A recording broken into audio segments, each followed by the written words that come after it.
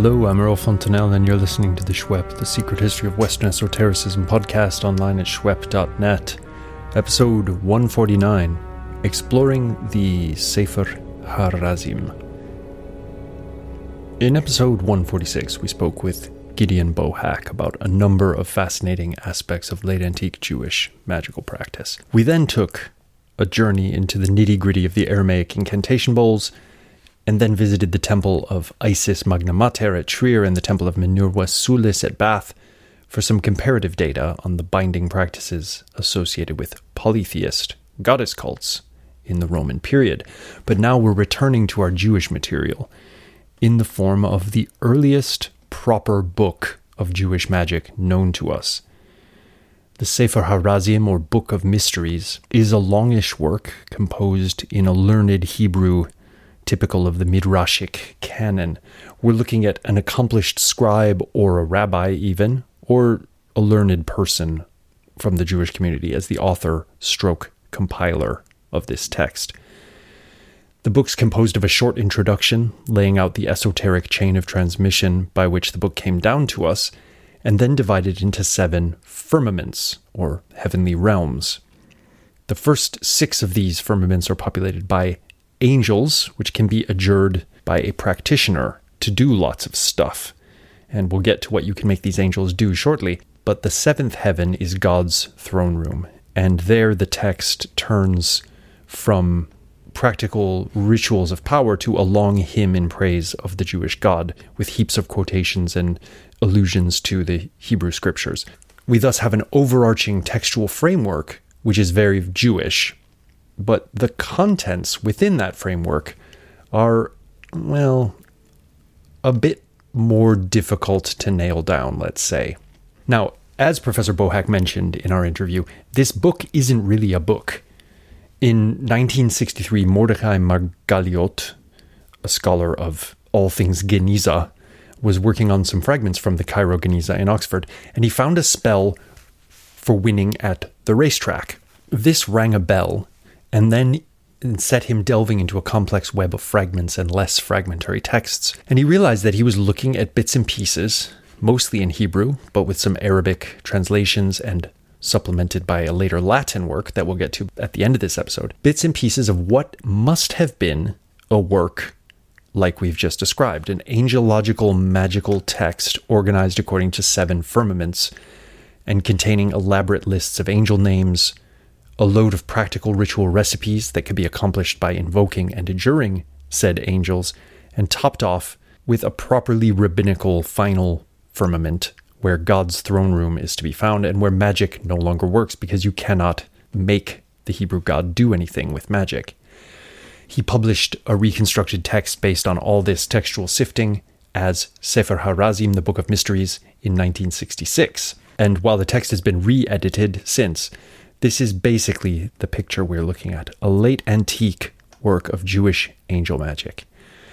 Now, Margaliot dated the text to the late 3rd century CE or early 4th, which is nice as it fits our podcast chronology, and it's a lot better than we can do with other Jewish texts of great importance to Western esotericism, such as the Sefer Yetzirah, which just can't really be dated. As for the dating of the Sefer HaRazim, lots of general attributes of the text make this dating roughly likely, but we do have a couple hard bits of data to go on. At 1:27-28, we have a reference to Roman indictions, which we know took place in the year 297 CE. And these give us a probable terminus a quo of that date. Terminus a quo is a fancy way of saying the book couldn't have been written before that date, because it refers to stuff which happened then. So it's got to be after the year 297. The other dates have been given, but nothing too far away from 297. As for where the book is written, educated guesses include Egypt and Palestine, but we don't know. So before we dive into what's in this book, let's set the stage a bit with a little more context. We're talking about a book of angelic magic. Let's just call it that, since our attentive listeners are well aware of the methodological problems with the term magic, and we just want to get on with the good stuff. So this is a book of angelic magic composed by a Jewish author in the late Roman Empire, probably around the turn of the 4th century CE. Now, we say composed, but the recipes, or praxes, to take the fancy technical term, contained in the text, the spells, if you will, are clearly compiled rather than composed. We find tons of parallels with spells found in the Greek magical papyri in this text, as well as parallels with the Aramaic incantation bowls. So clearly we are in some kind of common late antique magical culture, which is not strictly Jewish. What our author seems to have done is repackage a load of material from this common magical heritage into an overarching Jewish cosmological framework, which is the structure of the 7 heavens that make the structure of the book. As is the way with magical texts, and with the Merkava material, which we might want to call magical or mystical, or just give up trying to figure out what to call it. As with that material, and many of the types of texts as found in the Greek magical papyri, we have a lot of evidence in the Sefer HaRazim for borrowing, combining, recombining, and so forth. So when we're looking for a date for this book, we can date the book to late antiquity, but many of the practices outlined will have very long ancestries going back, who knows how far into the distant past. To paraphrase Morgan, whose useful English translation of the Sefer HaRazim will be featured a lot in this episode, when we date the book, we're not dating the practices outlined in the book. A lot of them seem to go way back. Now, that mention I just made of the Merkava tradition is apposite, as it is in the Merkava and Hechelot texts, which we covered way back in episode 53, that we find the kind of worldview or cosmology that typifies the Sefer HaRazim. The firmaments, or heavens, outlined in this book are full of ranks upon ranks of angels, arranged in all manner of interesting ways, with accompanying architecture and whatnot, with overarching themes of palaces of fire, terrifying angelic sights and sounds, and a general vibe, which is very clearly the sort of vibe that the descender to the chariot in the Merkava tradition expects to find when traveling through the heavenly palaces on the way to God's throne room. So the Sefer HaRazim is set in a roughly Hechelot Merkava kind of universe, in other words, but it mostly doesn't require you to make an ascent through the angelic realms it describes. What we're looking at here is a set of earthly practices which depend for their effectiveness on knowledge of the angelological structures of the cosmos. You need to know the angel names, of which there are about 700 in the book, and also the different kind of visionary topographies which the angels inhabit, in order for these spells to work. But you're not expected or invited to join the angels there. You adjure them to come to you and do stuff for you. And the stuff they are going to do for you all takes place here in the world. Now, the only kind of borderline to this, the only kind of possible exception, is there are a few spells in the 4th firmament where Helios is encountered, the sun god. And these are very reminiscent of aspects of the Mithras liturgy, that's PGM 475 to 824, on which see episode 122 of the podcast. And I reckon, for my money, they seem to come from an ascent magic matrix, which might have been present in earlier forms of these spells, but this is speculative. At any rate, you're going to encounter the sun god in one of two forms, his day form and his night form, and actually kind of look at him, which to me maybe puts us into a cosmic ascent milieu. But there's no reference to that explicitly in the text, so I'm just speculating a little bit. Now, this similarity in worldview with the Hechelot and Merkava traditions was not lost on later compilers of this text. As often, we can learn a lot about an esoteric tradition in situ by looking at what texts are transmitted together. So of the 7 main manuscripts available for the reconstruction of Margoliouth, so these are medieval manuscripts, some of which are explicitly Kabbalistic medieval manuscript collections, right? So we're not in the late antique period anymore. We're looking at later Jewish compilers who are copying this text and putting it bound up with other texts in book form. Of the main 5 texts that Margoliouth used, most of them are bound together with the Masechet Hechelot, Maaseh Bereshit, and Shiur Koma, texts of esoteric exegesis and numerical mystery, which will play a major role, seminal Kabbalistic source material, and which will be discussed in more detail as the podcast progresses. In other words, our text, the Sefer HaRazim, will become very much part of the Kabbalistic tradition in medieval Jewry.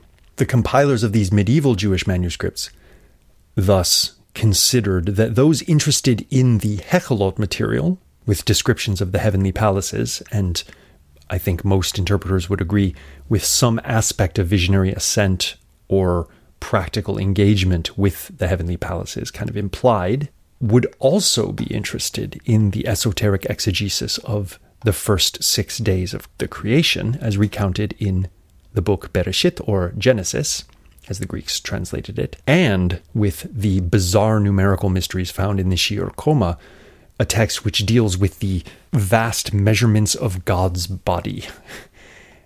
People interested in those 3 subjects will also be interested in the angel magic practices found in the Sefer HaRazim. We can conclude thus, in a summary way, before we get further into the medieval Jewish esoteric tradition, that the medieval Jewish esoteric tradition is loads of fun. But getting back to late antiquity into our book, what is striking about this work is the amount of material it includes, which is obviously of non-Jewish origins. Greek words found in the text are common technical terms also found in the PGM and elsewhere.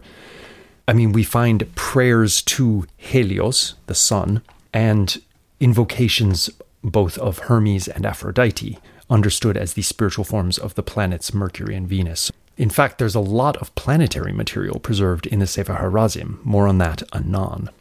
We also have an image that the practitioner is instructed to construct at 2:115 and following. And this is clearly the same image that the rabbis in Avodah Zarah 3:1 forbid Jews to make or possess. Now, Avodah Zarah is a section in the Talmud devoted to foreign practices that Jews are not allowed to do. Since the rabbis make a point of prohibiting the use of this image, an image of a goddess with some cool inscriptions and whatnot, there was clearly some use of that image going on in the Jewish community at the time of the composition of that particular bit of the Talmud. So this is a piece of what you might call non-Jewish material found in our book that does actually get forbidden by the rabbis. But I should emphasize that most of the stuff, including the invocations of the planets, seems to have either traveled under the radar or simply been considered okay for Jews to do. And going forward into the Middle Ages, we shall see again and again a very strong tradition of monotheist astral practice, let's call it, that has been seen as perhaps borderline, perhaps forbidden, but also perhaps just fully concordant with the given Abrahamic faith, be it Judaism, Christianity, or Islam. So this is an early example of that, of invoking planetary spirits for practical purposes, but within a monotheist framework. Now let's turn to our esoteric lineage story with which this book begins. Let's quote here the introduction in Morgan's translation. This is a book from the books of the mysteries, which was given to Noah, the son of Lamech, the son of Methuselah, etc., by Raziel the angel in the year when he came into the ark, but before his entrance. So, as an aside, this is antediluvian wisdom. Nice. Continuing with our quote. And Noah inscribed it upon a sapphire stone, distinctly. Another aside. Lovely, we get the mysterious sapphire inscription. This seems to be a theme in the Hermetica as well. And he learned from it how to do wondrous deeds, and he learned secrets of knowledge and categories of understanding, and thoughts of humility, and concepts of counsel, how to master the investigation of the strata of the heavens, to go about in all that is in their 7 abodes, to observe all the astrological signs, to examine the course of the sun, to explain the observations of the moon, and to know the paths of the Great Bear, Orion, and the Pleiades, to declare the names of the overseers of each and every firmament and the realms of their authority, and by what means they can be made to cause success in each thing asked of them, and what are the names of their attendants, and what oblations are to be poured out to them, and what is the proper time at which they will hear prayers so as to perform each wish of anyone who comes near them in purity. Okay, the quote goes on and tells us more of the stuff that Noah learned from this book, but we'll stop there. Now, this is a lot of learning for one book. The claim to an august lineage is something our listeners are very familiar with from esoteric texts, and something particularly common in the Jewish and Christian realms. But before we proceed any further, note the references to what seems to be an awfully Hellenistic astronomical/astrological framework. Quote, how to master the investigation of the strata of the heavens, to go about in all that is in their seven abodes. There's a bit of a seeming cosmic ascent material there. To observe all the astrological signs, to examine the course of the sun, to explain the observations of the moon, and to know the paths of the Great Bear, Orion, and the Pleiades, to declare the names and overseers of each, etc. This would seem to be a sign that we're going to be in the seven planetary heavens familiar to us from Hellenistic astronomy astrology, with all that entails. But no, gentle listener, the text, with its seven firmaments, which follows this sort of introductory bit, gives us seven heavens typified by fiery angelic ranks and flaming pillars and stuff like that, but hardly a planet is to be found.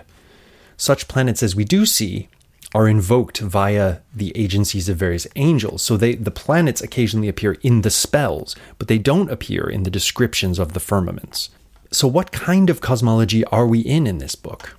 We'll come back to that, but first let's finish our esoteric lineage. Quote, at the time of his death, Noah handed it down to Abraham, and Abraham to Isaac, Isaac to Jacob, and Jacob to Levi, and Levi to Kohath, and Kohath to Amram, and Amram to Moses, and Moses to Joshua, and Joshua to the elders, and the elders to the prophets, and the prophets to the sages, and thus generation by generation, until Solomon the king arose. And the books of the mysteries were disclosed to him, and he became very learned in books of understanding, and so ruled over everything he desired, over all the spirits and the demons that wander in the world. And from the wisdom of this book, he imprisoned and released, and sent out and brought in, and built and prospered. For many books were handed down to him, but this one was found more precious and more honorable, etc., etc. End of quote. Now, Solomon is an interesting case, and he always seems to be associated, as here, with the ability to command spirits to do stuff, like build the Jerusalem temple, for example. So interesting and important is the figure of Solomon for magical traditions, to do with commanding angels, daimones, jinn, and other critters of the unseen, that we shall return to him in the next two episodes, when we shall discuss the fantastic magical novella, The Testament of Solomon, which comes from sometime between the 1st and 3rd centuries CE, and also try to get our bearings on this tradition of how a Bronze Age Jewish king becomes the founder of a whole genre of magic known as Solomonic magic. It's a long story and an interesting one. So join us for that. But for now, what about these seven heavens or firmament? We're now moving into the main body of our book. Now, the closest parallel to these firmaments as they're laid out is, as we mentioned, to the Hechalot literature. And we can also look to apocalyptic texts like the Ascension of Isaiah, which we covered in a special episode after episode 81 of the podcast. And we see a cosmos not too dissimilar in its general outlines, even though in all these texts the exact names and divisions and ranks and so on of the angels tends to vary a lot. So is the cosmos outlined in the Sefer Harazim astral or not? I would say yes and no. Quoting Yarbrough Collins's fine work, Cosmology and Eschatology in Jewish and Christian Apocalypticism, quote, there is no clear indication in the early Jewish and Christian apocalyptic writings that there is any connection between the seven heavens and the seven planets. Such a connection first becomes visible in Hermetic texts, Mithraic monuments, and Celsus's discussion of Mithraic mysteries. The connection is clearly made under the influence of Greek astrology. The motif of seven heavens was probably borrowed from Babylonian tradition by Jewish apocalyptic writers. The reasons for adapting this motif probably included the magical properties of the number. The tradition of the Sabbath and the motif of the seven archangels may also have reinforced the choice of this motif. End of quote. Now, we are not, of course, in a strictly an apocalyptic work here, but we're as we've mentioned, in a work that obviously has some things cosmologically in common with a lot of apocalypses. As we've mentioned, even the early Jewish Christian Ascension of Isaiah, which is an apocalypse of great note, has an angelological cosmology quite reminiscent of the one laid out in the Sefer HaRazim. Now, the writer of the preface to this work, the Sefer HaRazim, can clearly be added to the list here of the Hermetic text, the Mithraic Monuments, Celsus's description of Mithraic mysteries, in that he knows the seven spheres are planetary, he knows constellations, he's aware that the astral bodies need skilled intervention by the sage so as to cause magical effects. He is writing basically in something like a late antique astronomical, astrological, Hellenistic worldview, right? But the astral understanding doesn't seem to carry over into the main body of the text, where we're very much in the territory outlined by Yarborough Collins as the apocalyptic type of world. I suspect that the introductory wisdom lineage passage was penned by someone who had a much more astral understanding of the heavens than the author of the main text with its seven firmaments. And what we're looking at is a mashup of two different cosmological traditions, both of which conveniently center on the number 7, making the mashup possible. But I'm not a specialist here. This is just a suggestion. The astral framing and the framing of the Jewish prophets as skilled astrologers who know things like the astrological signs doesn't show up anywhere in the descriptions of the heavens, and would seem to have been written by a Jewish author much more conversant with a kind of Hellenistic tradition of astral cosmology and also astral magic, while the main 7-fold sections of the work don't have much astral in them at all. So, yes and no. The preface of the book is astral. The main section of the book is not astral. But then, on the other hand, as we shall see, the magic involved is often quite planetary and often based on kairos. So you don't just do a spell, you do it at a specific place and often with a specific heavenly body, mostly the moon, visible in the sky. So again, the materials that the book is incorporating are often from that more general Hellenistic astronomical, astrological worldview. But let's turn to the firmaments and go through them one by one. For reasons of time, we won't be able to get too detailed, but we can talk about them a little bit. The first is called Shamayim. This is the normal biblical Hebrew word for sky, basically. This place has 7 thrones upon which sit wrathful angelic overlords, and each of these overlords has a whole troop of angels under his command. And there's a huge litany of their names. Quote, "And all of them were created from fire, and their appearance is like fire, and their fire is blazing, for from fire they emerged." Now, each of those overlords has an encampment of angels, and each encampment can be invoked for various purposes, from healing to sinking a ship, smashing a fortified wall, or otherwise destroying your enemies. The third encampment allows for divination ritual with a hieratic papyrus, and kind of like a sortilege type thing, not too dissimilar to the well-known magic 8-ball, whereby you write a bunch of possible outcomes on papyrus, put them in this oil made from spikenard, whatever spikenard is, and then shake it around, and the one or ones that rise to the top are what's going to happen. But my personal favorite from the first heaven is this one. So this is the first heaven, or firmament, 5th overseer. "Say thus, I adjure you, O spirit of the ram-bearer." This is a Hebrew transliteration of the Greek word Chrisphoros, which is an attribute of Hermes. So I adjure you, O spirit of Hermes, you who dwell among the graves upon the bones of the dead, that you will accept from my hand this offering and do my will and bring me the spirit of blank, son of blank, who is dead. So this is a necromantic ritual, looking seemingly to the planet Hermes, but looking to the planet as embodying Hermes in his psychopomp function, as the guy who goes between the land of the living and the dead. Great stuff. The second heaven, the heaven of heavens, is a place full of frost and fog and treasuries of snow and treasuries of hail, angels of fire and angels of moisture, of terror and spirits of dread. This place has a kind of celestial staircase in it with 12 steps, and each step has a bunch of angels on it. You can do a load of stuff with these angels. My personal favorite from this one is if you wish to nullify a great man's intentions towards you, or the thoughts of an army officer, or the intentions of military men, or any other evil intentions or thoughts directed against you, go out at midnight when the moon is full, barefoot and pure and wrapped in a new cloak. Stand under the moon and say 21 times the names of the angels written above, those who stand on the third step of the heaven of heavens, and say, Moon, moon, O moon, bring my words before the angels who stand upon the third step. Nullify the thought concerning me of blank son of blank, and the intention of his heart and his plot. Let his mouth be unable to speak against me. Destroy his knowledge and thwart his intentions, and let his purpose be devastated, so that every time he sees me, he will be filled with love for me, and let him be changed so that he becomes my friend, and let him not remember any hatred of me, and let me find favor and affection in his eyes. Then write the names of the angels, and these following 20 characteres upon a silver lamella, put them on a tablet over your heart, and during all the days you wear it, you shall succeed. So note here the role of the moon, who has to be visible in the sky, but then is going to serve as a kind of mediator between you and the angels. Again, it's this monotheist planetary invocation tradition in a very early attestation. It's wonderful stuff.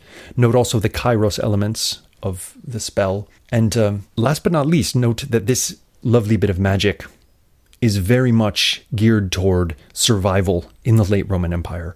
So if you have an army officer or military men or others who do not like you, you don't have much recourse in the dominate, and you're screwed. So what you want to do is get the moon to get the angels to make this person love you so they'll leave you alone.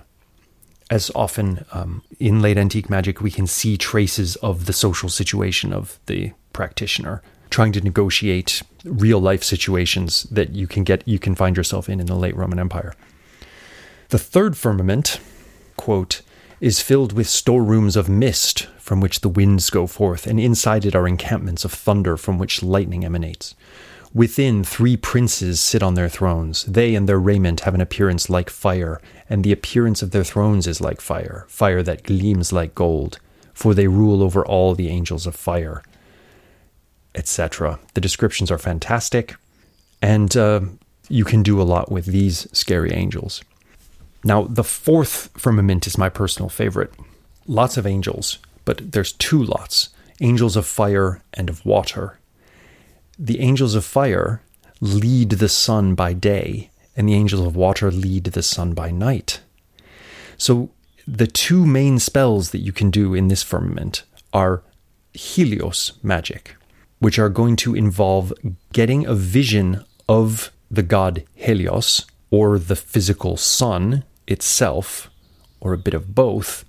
And once you've done that, being able to obtain oracular responses from the sun. So we're kind of, as I mentioned earlier, in a similar territory to the Mithras liturgy, in that you need to get a vision of the sun, but then once you get it, you ask him for knowledge. In the spell to obtain a vision of the sun by day, you actually adjure the angels to make the sun shine less brightly so you can actually look at him.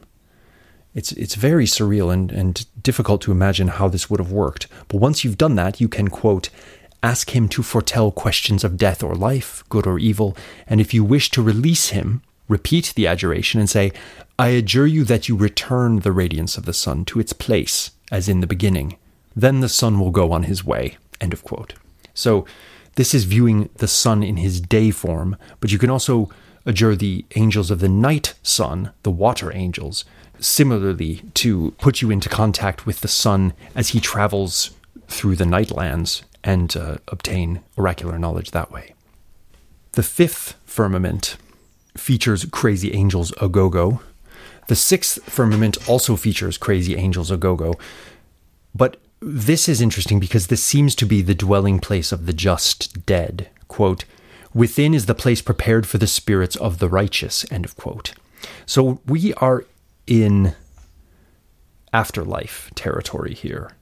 A feature of some Second Temple Jews, as we've seen in the podcast, but not of all. But now with the rabbinic age, we are in a period when a pretty fixed feature of mainstream Rabbinic Judaism will be either an afterlife conceived of as one life on earth followed by eternal reward or punishment, or a final repose and reward after many reincarnations model, both of which have strong proponents in the rabbinic tradition. So where you will end up if you are rewarded for a just life is in the sixth firmament, quite close to the seventh firmament, which is the divine throne room itself. As we mentioned earlier, the seventh firmament does not contain any magical spells, but long litany of praises of God, drawing on loads of scripture, and ends with Amen, Amen, Hallelujah.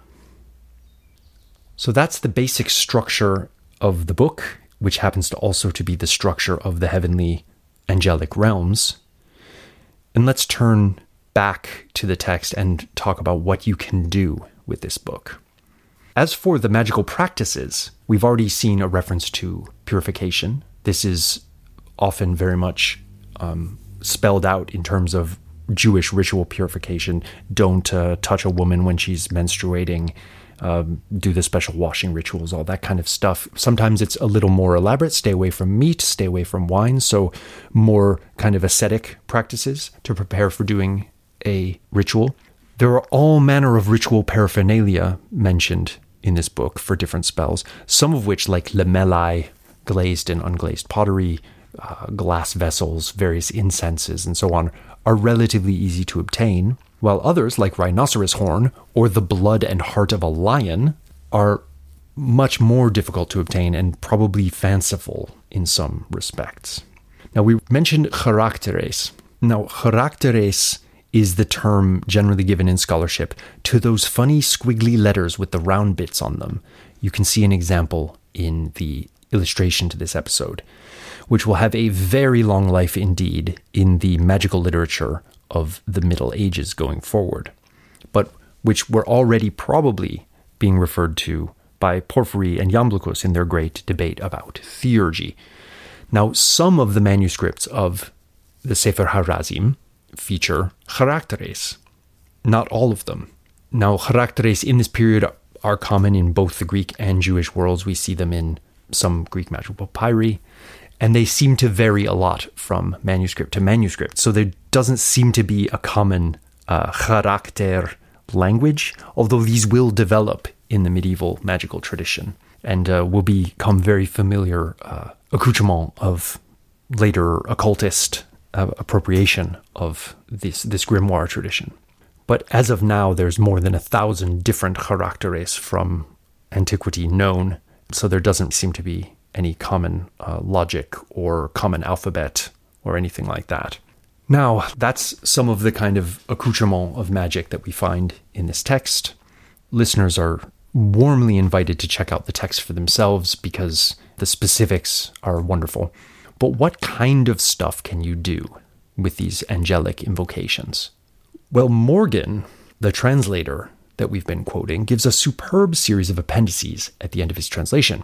And on pages 94 to 95, he gives us a wonderful list of, quote, purposes which angels can be made to serve. The kind of appendix I wish every book on magic contained. And if we go to this appendix and kind of divide it up thematically, we come up with a few useful headings. So, healing is one. You can just perform a general act of healing. You can heal a man who's had a stroke, drive away an evil spirit from a woman in childbirth, or cure a headache. All good practical stuff.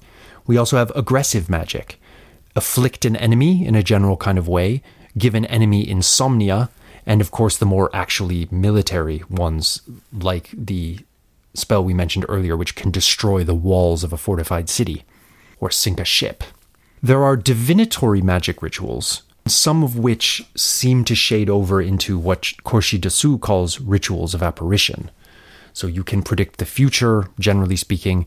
You can speak with the moon or stars, interpret dreams, view the sun during the day and ask it to foretell the future, or view the sun at night and ask it questions. Those which we mentioned earlier, sun-centered spells, to me seem like kind of a cross between divinatory magic and rituals of apparition, or partake of both themes. And lastly, you can know in which month you will die, or what will be in each and every month. So general knowledge plus specific knowledge of your death. We have love magic, of course. One can bind oneself to the heart of a great or wealthy woman, or put the love of a man into the heart of a woman, or arrange for a poor man to marry a rich woman. Now, both of those are love magic, but they would seem to impinge on the general negotiating of late antique Roman society as one of the lower classes theme of magic, because both of them feature the wealth of the person targeted by the magic as part of the deal. And under that category of magical spells, which just rolls off the tongue, namely general negotiating of late antique Roman society as one of the lower classes magic, we can influence opinions in one's favor, catch and return a fugitive, that could be, for example, a slave that you own who's decided to do a runner, reverse a bad court decision, very important, should you be so unfortunate as to fall into the Roman legal system, win at horse racing. That's the one that started off Margoliot's whole quest for this book and is just a general favorite of ancient magic across the board. And restore to office one who has fallen from favor. So this is dealing with the vagaries of a government system based entirely or almost entirely on the whims of those in power. Last but not least, we have a bunch of other spells which we can classify under errata. You can question a ghost or spirit, or make a love potion. That's a single spell. You can silence your enemies, nullify evil intentions, and then a few really juicy and wonderful ones. You can light an oven in the cold. This is a very useful thing, I suppose, back in the day before people had mains gas. You can expel a dangerous animal or quell a rising river or sea. That's to be done with the little goddess icon that we mentioned earlier, which is specifically forbidden by the rabbis. Protect a man going forth to battle, extinguish a fire in a bathhouse, give proof of power by filling a house with flame which does not burn, and upon returning safely from a war or journey, creating the appearance that a mighty company is with one. So these last two, giving proof of power by filling a house which does not burn, and making a kind of phantom company of armed soldiers appear as you come back from battle, both partake of illusion, which is a wonderful aspect of ancient magic and modern magic. Now, that's the kind of stuff you can do with this wonderful book. And now let's turn to a little foretaste of the importance of this book. As we mentioned already, this book features in what you might call Kabbalist or esoteric Jewish anthologies throughout the Middle Ages, and I dare say still features on the curriculum of certain esoteric Jews to this day. But it also has a lot of kind of interesting offshoots in the tradition. There is a Latin adaptation and expanded book of magic entitled Liber Razielis Angeli, Book of the Angel Raziel, which survives in the Leipzig Codex Latinus 745. This wasn't used in Margoliot's edition, though he did know of the text. And that book is something we shall be discussing in its proper place in the podcast, because this book, the Book of the Angel Raziel, is a very, very important Latin medieval grimoire, which in turn spawned loads of imitations and echoes going down into the grimoire tradition and the later magical tradition in the Latin West. We also have a book called Sefer Raziel HaMalach, Book of the Angel Raziel, in Hebrew, what you might call a grimoire of practical Kabbalah from the Middle Ages, written primarily in Hebrew and Aramaic. So this is another kind of spin-off, you might say, of what seems to have been roughly the origin of this tradition, the book we've been discussing. Now, we'll be getting back to all of those works of medieval magic as the podcast progresses, but right now I'd like to finish with a discussion of a recent Razielic handbook showing that this tradition is alive and well. I refer, of course, to the book The Angels of the Seven Heavens, Practical Rituals with the Angels of Sefer HaRazim, Magic for Love, Protection, Prosperity, Destruction, by one Ars Aurora, a mysterious and magical writer. Now, this is a self-published book. I shouldn't have read it because I seem to have cursed myself by obtaining it through other than the legitimate means of going and buying it. But never mind, I'm going to assume that the curse doesn't actually function. Now, this is a book of angel magic presented in a kind of New Age, post-Crowleyan magical patois involving magic spelt with a K and terms like pathwork. And it's a kind of modern-day mashup of the Sefer HaRazim written by someone who doesn't seem to be a native English speaker, but is really into this stuff and wants to represent it for a modern, eclectic, magical practitioner audience in the internet age. Now, we might look at this and say, oh, this isn't authentic magic, this isn't the real tradition. But of course, as we know, the magical tradition already in antiquity is typified by this kind of textual remixing and mashups and rehashing and taking, for example, spells from a Greek milieu, transliterating them into Hebrew and sticking them into a 7-firmament overarching thematic construction, rebranding them as Jewish. So this is precisely the sort of thing that has been going on in textual magical traditions since day one. And for all that it is perhaps not as learned as the author of the original Sefer HaRazim is, nevertheless, I would argue represents a modern, genuine outpouring of the tradition started by the anonymous scribe or scribes who originally compiled this book in late antiquity, and then arguably carried further by the modern scholar Margoliot, whose work then, of course, was immediately reabsorbed into the magical practitioner tradition and gained a second or third or fourth life in the modern kind of marketplace of spirituality.